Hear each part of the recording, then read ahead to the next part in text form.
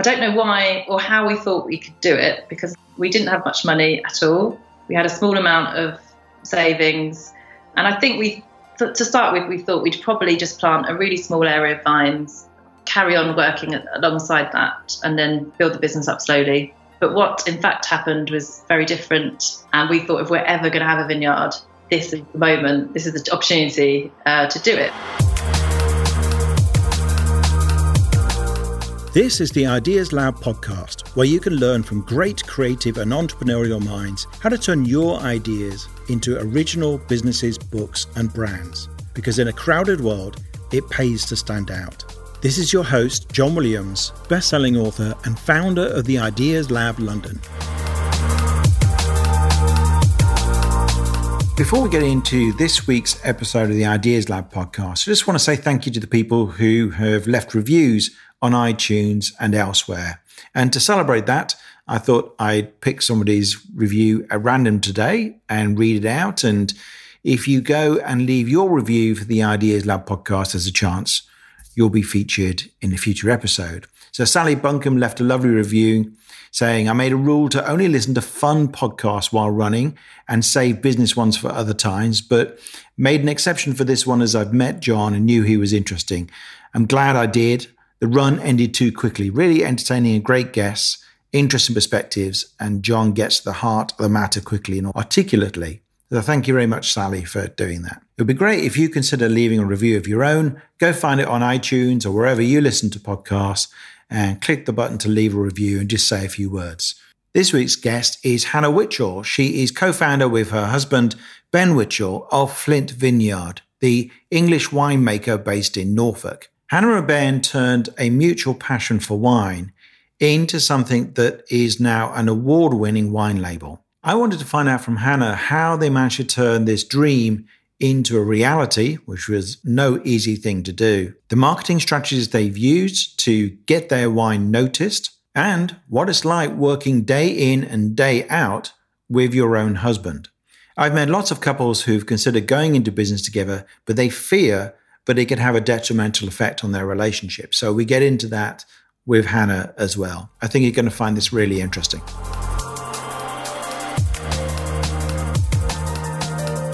Well, hi, Hannah. Thanks very much for making time to talk to us about your journey with Flint Vineyards. I really appreciate you being on the podcast. No, thank you for asking me. No, it's great to be here. Thank you. I'm fascinated by this journey because lots of people have crazy ideas like, I'm going to start a vineyard. I'm going to start, a food brand. I'm going to jack it all in and do something completely different. And most of us either don't do it because we're too scared, or we do it and it goes horribly wrong because we haven't really thought it through. But you have got to the point where, your wines are award winning and, you're making this thing work. So I'd love to know, if we rewind to the beginning of your journey, how did you start, and where did this idea of we'll start a vineyard come from? It was quite a long time in the making. So although we did take an idea that was a bit of a pipe dream and make it happen, it didn't happen overnight. So Ben and I, wine was just something that Ben and I were interested in as a couple. But there's plenty of couples that love drinking wine together and trying out new wines. But we took it to a bit of a new level when we went travelling for a year. We were living in London. We decided to take a year out from our jobs, and we went travelling around the Southern Hemisphere. And it wasn't the sole purpose of our trip, but we did end up visiting all of the major winemaking regions in the Southern Hemisphere. So Chile, Chile, Argentina, Australia, New Zealand, and South Africa. Oh yeah, that's a good wine tour. Yeah, it was. And we actually, while we were out there, we had a bit of extra time and we worked for a month at one of the big vineyards in Mendoza in Argentina. I think it was at that point really that a seed was possibly sown that made us sort of think about it in a different way. We learned a lot in that month and lived on the vineyard, so saw sort of what vineyard life is like. It was still a family-run vineyard, even though it was a huge operation by that point. So there's a lot of lovely things to take from that. And we had all these ideas in our head, and then we came back to England and reality set in. We went back to our old jobs, basically. because we needed some money. So I used to work in the travel industry. I worked mainly on the sort of hotel side, contracting hotels for some of the big tour operators. And then Ben worked in IT as an IT consultant. So very different to what we're doing now. But when we came back and we started these old jobs again, Ben started doing some evening courses in wine. So he was mainly on the tasting side, but taking his knowledge to a new level, I guess. And then it was during that time, very quickly, we got sick of our jobs again, and Ben started dreaming again and decided he'd like to take the wine thing a bit further. And he spoke to a lot of people and thought about maybe going down the route of being an apprentice at a vineyard, starting at the very bottom and saying, we'll work for free. I think I was included in the bargain. We'll come and work for free if you teach me how to make wine, basically. And we had a few job offers along those lines, but everyone we spoke to in the English wine industry said, there's one place you should start with, and that's Plumpton College in Sussex, which is the only winemaking university in England, not surprisingly. So he went to find out about a distance learning course they offered, and then he came back that evening and said, actually, I want to enroll on the 3-year BSc course, viticulture and oenology, so the growing of grapes and the science of wine. And I was horrified, and I thought I didn't really understand how we could do that. He earned a lot more than me, so he was the main breadwinner. But I was also tempted I knew that something exciting might come of it. I quite liked the idea of a change at the time. So we upped and left. We moved down to Sussex, and he started the course, and I luckily got a job in travel near Gatwick, so it all worked out perfectly. And and our lives changed, I suppose, because he did the 3-year course, intensive studying. Very, very scientific, actually much more scientific than anyone would probably think. But then he got some amazing practical experience as well. So he worked every summer. He did a 2 or 3 month placement abroad. He was in California one year, Napa Valley. He went to Greece one summer, and then when he graduated, his first real job was assistant winemaker at a chateau in Beaujolais in France. And that's the sort of thing that, I'd had in mind when he started going down this route that could lead to exciting trips like that. So, and I was actually pregnant with our first child then, so it fitted in with me. I took maternity leave and we went to Beaujolais. And that was really interesting because Ben... Which, of course, you couldn't drink then, of course. I had a few sips. You're allowed to sip, yes, it's true. I was hoping that the rules would be a bit more relaxed in France, but no, exactly. So it's very, very interesting for Ben in terms of winemaking in Beaujolais, because his experience at Plumpton had taken him down quite a scientific winemaking route, which is great to get that grounding, very technical. And then again, his most recent placement had been in Napa Valley in California, which was very sort of modern equipment, high-tech winery. And then he was straight into Beaujolais, where it's very traditional, sort of throw out the rule book. This is how we do it. This is how we've done it for years. And he kept saying, oh, no, but I've learned this. And there was it was just a real, not a clash of ideas, but it was just a very, very different experience for him. But actually those two elements of his winemaking, jumping forward a lot in the story, is actually what is the reason behind our logo. So our logo is the Venn diagram with the 2 circles interlocking, and the 2 circles represent the marriage of science and tradition in Ben's winemaking now. That's great. I really like that. I like the idea of a scientific grounding and then just this, tradition passed down from person to person. It's a great combination. Yeah, so it's his sort of experience has served as well. And so when we were out in France wondering about our next move, and it was tempting to stay in France. There's lots of vineyards for sale in France, but I think it would have been it's highly competitive because there's just vineyards everywhere. We saw an opportunity to come back to England. We were drawn back here for 2 reasons, mainly because it was just such an exciting time in the English wine industry. So things had really improved probably over the last 10 years, leading to that point.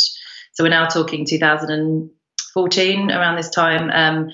The 10 years previous to that, things had really improved. People were putting a lot more investment into their equipment in the vineyard and the winery. But more than anything, it was the knowledge that had improved. So every year there was a whole host of young winemakers graduating from Plumpton College who had this experience that Ben was lucky enough to have, who travelled and not only studied their craft, but also got experience abroad and brought ideas back. So it was that combined with the financial investment that meant the English wine had just improved in quality hugely. And then therefore there was now a market because people actually liked it and were willing to spend the money on it.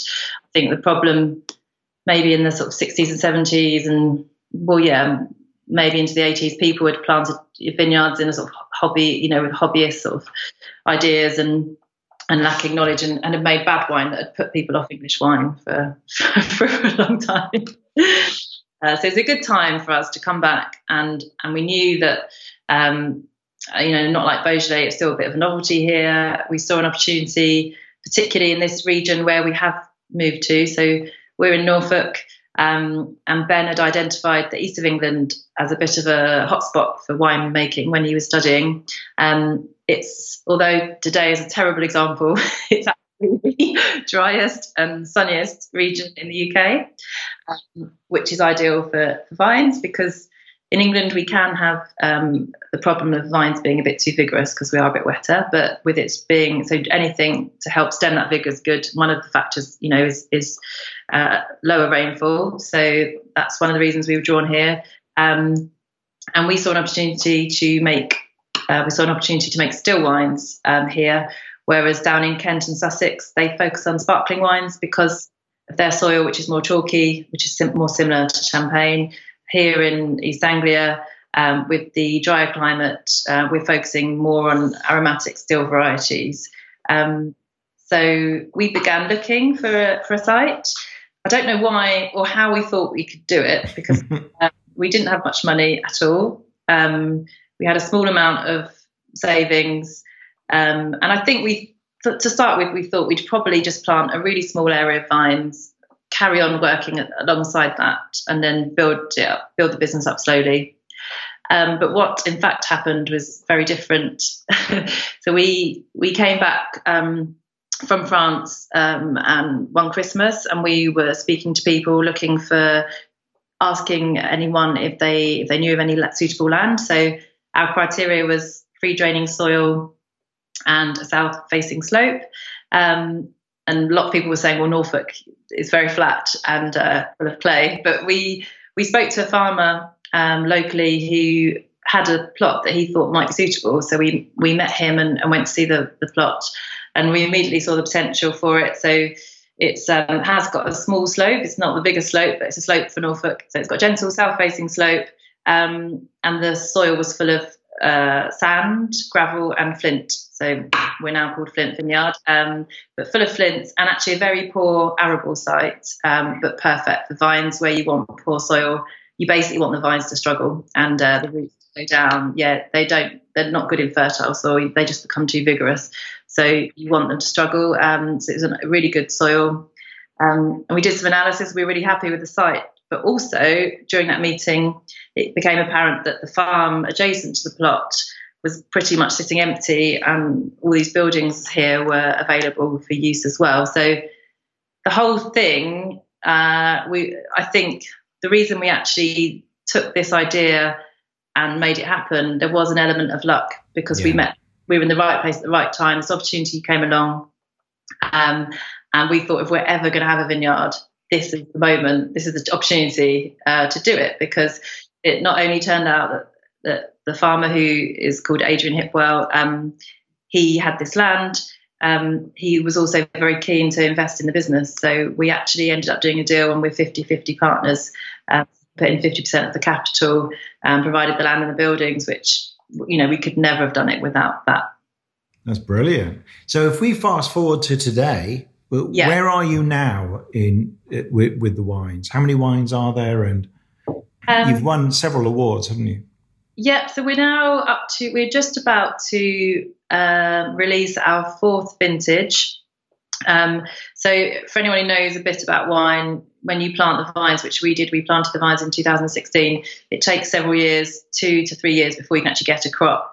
But we put our winery in year one, and we began working with 2 or 3 other local vineyards to source our fruit from them while we were waiting for our own vines to produce fruits. So we began making wine in the first year, which was 2016, and then that was released the following year. So yeah, we now make 4 wines. We have 3 still wines. We make 2 different whites. One of them is a grape variety called Bacchus, which is a real sort of speciality of the region. It's become the signature white wine for England, the signature grape variety for English white wines.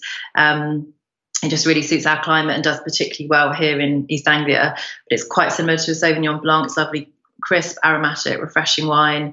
It's been really popular. So we focus quite heavily on Bacchus, and the vines we've planted. We've now got 26,000 vines, and I'd say about half of them are Bacchus vines. So we focus on that. We make another white, which has been barrel aged, and then we have a red Pinot Noir, and that was because of Ben's experience in Beaujolais. He really wanted to make a red, even though it can be more challenging in England. And lastly, we have got a sparkling, which is a sparkling rosé, and yeah, it's just there's a real demand for English wines. And I think we have been fortunate with the tying in with the real focus at the moment for people to buy local produce, because all the best restaurants in Norfolk, which is where we focus initially, they've got these amazing menus centred around Norfolk produce, and then they're looking for Norfolk wines, but they have to be good. People won't just buy local stuff because it's local. The quality's got to be there as well. So where are you selling mostly? Are you selling into retailers or into restaurants or direct off the website? What gets the most sales? In the first couple of years, it was definitely mostly direct from the vineyard. We sell a small amount on our website. That's an area we could definitely grow. But we do tours and lunches at the vineyard, and we've done that from the first year. So we sold most of it here as we've increased our volume. So we've doubled our volume every year, and we're now up to 30,000 bottles. So it's not possible to keep that high percentage of direct sales with such a large number of bottles now. So we probably sell more, but we definitely sell more to the trade now, probably about 70% to the trade. And that's a combination of locally we distribute the wines ourselves in Suffolk and Norfolk to mainly high-end restaurants and some retailers. And then we work with Berry Brothers and Rudd, who are one of the oldest fine wine merchants in the world, and we're really lucky to be snapped up by them in our second year. So they distribute our wines in London and nationally. They deal with the rest of the country for us. Yeah, I've got a deli near me. It's very nice somewhere. I live near Shoreditch, and and they major on. They like to promote English wines, and so I bought an English sparkling wine from there a while back for a party. I can't remember what it was. And so I think it's quite fashionable at the moment. So it's good timing for you.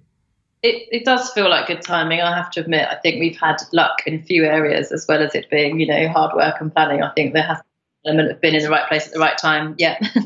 And you've got a club on the site, because this is quite interesting. I'm always keen to talk to people about how the mechanics of finance and marketing and stuff works, so people can learn from you.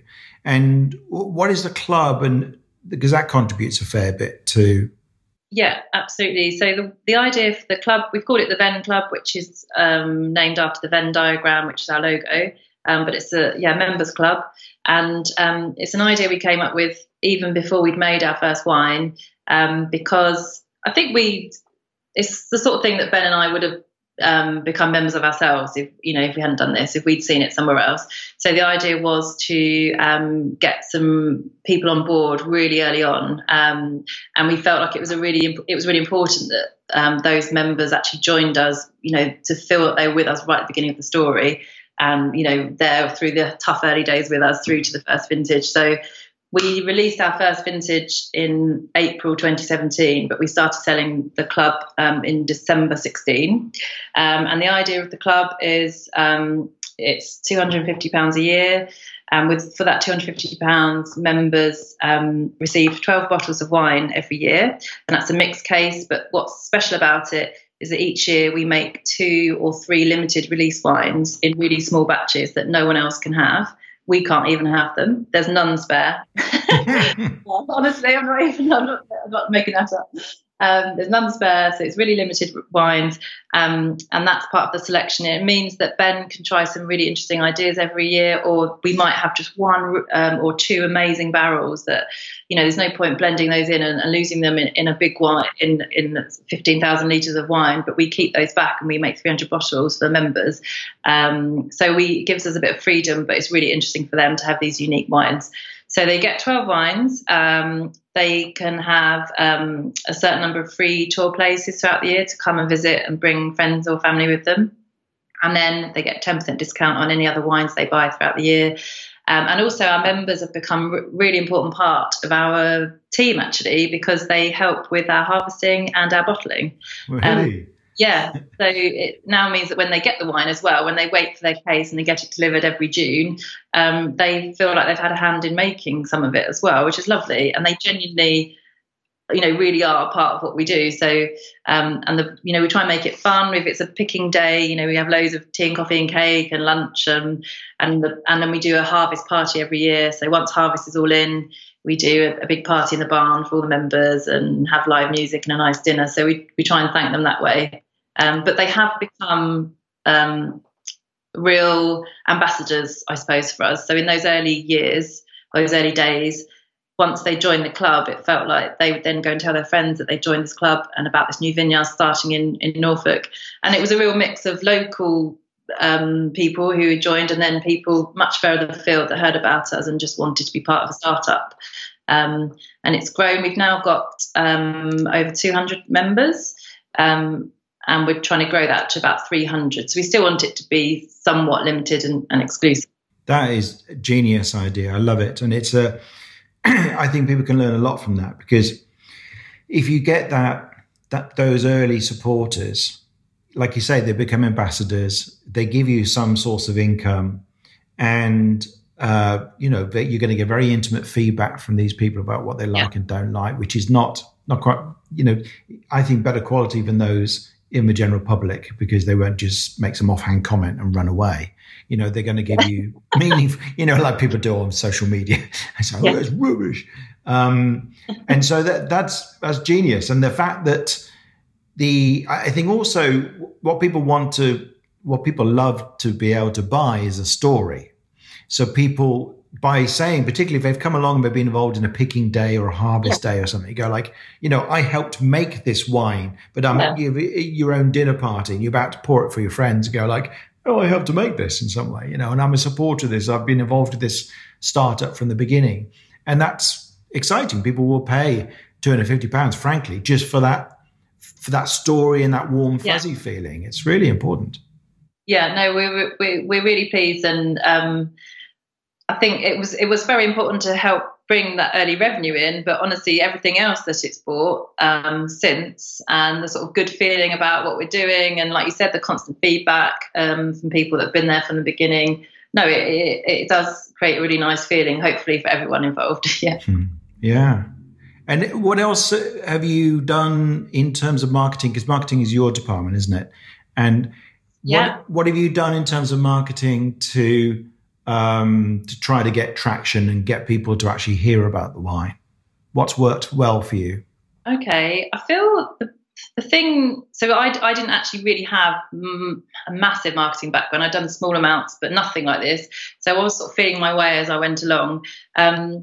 What certainly helped in the early days when we were just trying to create a bit of a buzz about this new vineyard starting, I would find an angle to write about, and I'd just write a press release. And I did, run it past a couple of friends who worked in journalism to sort of get an idea of, and also I've been sent press releases for various things, so I sort of saw how they did it. So I'd send press releases to local press, creating a story out. We got a couple of grants in the early days. when the first vines went in, just key sort of moments in the story. And I couldn't believe how much interest there was from the local press. Local radio came several times. Local newspapers came and took pictures and wrote about it. And that really helped. Obviously, that's locally, not nationally, but that really helped in the early days just to get our name about. And then once you've got those, those press articles on the wall, it just gives you a bit more sort of gravitas when people are visiting and that kind of thing. So definitely using the local press. I did try placing some adverts when we first started doing tours, but I found that print advertising didn't really, or hasn't ever really worked for us. I'm not saying that's some sort of blanket rule. Maybe I was wrong, but we've just never had anything back from it. What has really worked, and it won't be any surprise to anyone, is social media. And I think I can't imagine starting a business without that. I mean, for all those people that used to have to do it with social media. Which channels do you major on? Which ones have had the biggest impact for you, do you think? So we started just on Facebook, and we started that even when we were still living in France, when the idea was we were just starting the idea and coming up with a name before we even moved back here and set up. So we just started really slowly building up a following. Then soon after that got into Instagram and Twitter. And now I use all three. I've tried LinkedIn, haven't found it as successful for our business, but I'm still quite new to LinkedIn. But Instagram, certainly we get the most traction with, we get new followers all the time. So our followers are growing much quicker on Instagram than any other channel. It could be because there is the opportunity for a lot of good images, I suppose, with what we're doing and good videos, which I find are much more effective on Instagram. Twitter for us is much more about the trade. So a lot of the wine industry use Twitter, and that's useful for keeping in the loop. But in terms of talking to customers, I think that's less important, but it has maybe got some good contacts within the trade. And Facebook's just very important locally. I think that's been the main thing. When we do events, we found that local people use Facebook a lot. So a combination really of all three. And now we've got quite a lot of supported through word of mouth, because the number of tours we're doing has increased every year. Certainly within Norfolk and Suffolk, word of mouth has been really important. So yeah, none of the avenues that I initially thought, really. And so you don't run any adverts on social media or Google at the moment? No, we don't. And I found when I have tried advertising on social media, again, I haven't had much traction with advertising. I don't know whether it's because people are not so keen when they see something sponsored. But no, we just have much more impact with organic posts and followers. Yeah. Great. Okay. So, and on Instagram, you're Flint Vineyards, are you? Just Flint Vineyard. Yeah. Yeah. On all channels are just Flint Vineyard. Actually, it hadn't been taken. We're very lucky. Yeah. No, that's good. So people want to check out what you're doing, they should go and have a look at that. What's it been like working as a couple, as a husband and wife team? I know some people fear going into a business with their partner, because now you're kind of spending every waking hour during the day and evening with each other. Have you had to negotiate that at all? Has it happened fairly naturally, or what's it been like? I will be completely honest. It's been really, really hard. Really? Yeah, I think it's been really hard. And it's the time that we have sort of taken on this project. There's been a lot of other things happening. Like, we've now got 2 young children. So one of them was born the year we set up. The second one was born the year we set up the business. So as we set up the business, we had a newborn, a 2-year-old, and we've moved back from France. And obviously we're doing everything for the first time. And if I look back on the first couple of years, I will be honest, I don't have the fondest memories. Starting it all up, because everything felt really hard. We were just knackered all the time. And of course we argued. And yeah, we had worked together before, but this is a new thing. And there's so much money at stake this time, and not even just our own money. So I think it's fair to say that we both struggled with the pressures individually and as a couple.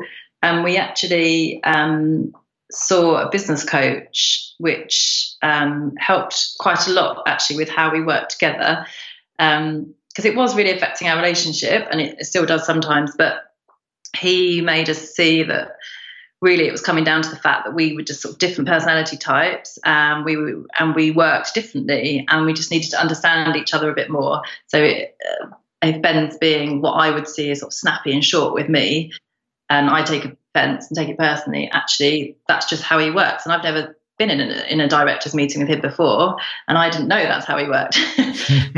He's just much more direct and to the point. I'm much more emotional. So that business coaching did definitely help see us through quite a difficult patch. And we now try and have a weekly directors meeting where we sort of leave the farm and the vineyard and go somewhere else to a neutral environment, and we raise ourselves up out of all the sort of day-to-day stuff and have a meeting as directors and not husband and wife. Oh, that's a good tip. Have you investigated personality profiling at all? Because that can be very helpful. Well, that's what a business coach did, which came to these, led to these conclusions. What was you can't remember this? It wasn't Myers-Briggs or it wasn't Myers-Briggs DISC or something. It was a 4-letter acronym. DISC, DISC. Yeah, it was DISC. And I think that's the power of personality profiling, whichever type you use. I write about them in one of my books. It just enables you to understand that somebody can be completely different and not be wrong. And you can be completely different and not be wrong. And so, I can see how that's really helpful. So what are your plans for the future? Have you got anything you want, that you can share that's coming up next for you? So we're growing the tourism side of the business this summer, really. We've found that we can't really keep up with demand for the tours and the lunches we offer, because we've only previously been doing them on Saturdays and then one day during the week, because obviously we're running the business the rest of the time, and we've only still got a really small team. We've got 1 full-time member of staff and 3 part-time. So we're limited, and we have sort of held that element of the business at bay in a way. But last summer we were fully booked for the whole summer by July. That's right up until September. And we just realised that we really need to capitalise on that. We've built up a lovely environment here where people can sit and have tours and lunches. So we need to make the most of what we've created. So we've just expanded our dining area into the barn that was next door to the tasting room. We're going to have more seating outside. Means we'll be able to offer lunch to sort of double the number of people, and also we're going to do more tours during the week, and have other people helping with those. So we've sort of come to the point where it can't always be Ben and I doing everything, which obviously any other small business owner will realise and will empathise with. Oh, that sounds great. So fantastic. And if people want to find out more, they can just go to flintvineyard.com or find you on Instagram and most of the other platforms, I guess. Yeah, absolutely. Yeah. And they can find out about the club and everything else. So thanks, Hannah. I really appreciate that. It's been fascinating. And I think it's, whether anyone's thinking about wine or whether thinking about something else, there's loads to learn there about starting up a business and making it work, particularly if you're working with your partner. I hope it wasn't too negative. No, but this is normal. It's good, isn't it? It's good to talk honestly about these things. It's a genuine concern. So it's no point glossing over it. Loads of people worry about what it would be like if I did this. Yeah, I'd much rather be honest. I think it's more helpful. And if people say, are you okay? Or are you stressed? Or how's it going? I tend to be more honest now. So I think it's more helpful for people. And if you're honest, then people are honest back. And you can get advice from all sorts of people if you're a bit more open. So yeah, no, absolutely. That's great. Okay, thank you. Thank you very much. Thanks for listening to this episode of the Ideas Lab podcast. Please do subscribe, and if you've enjoyed this episode, it would be great if you could leave us a review. You can get links and details of everything mentioned in the podcast in the show notes, along with photos and video clips from many of our episodes. Just go to theideaslab.org/podcast.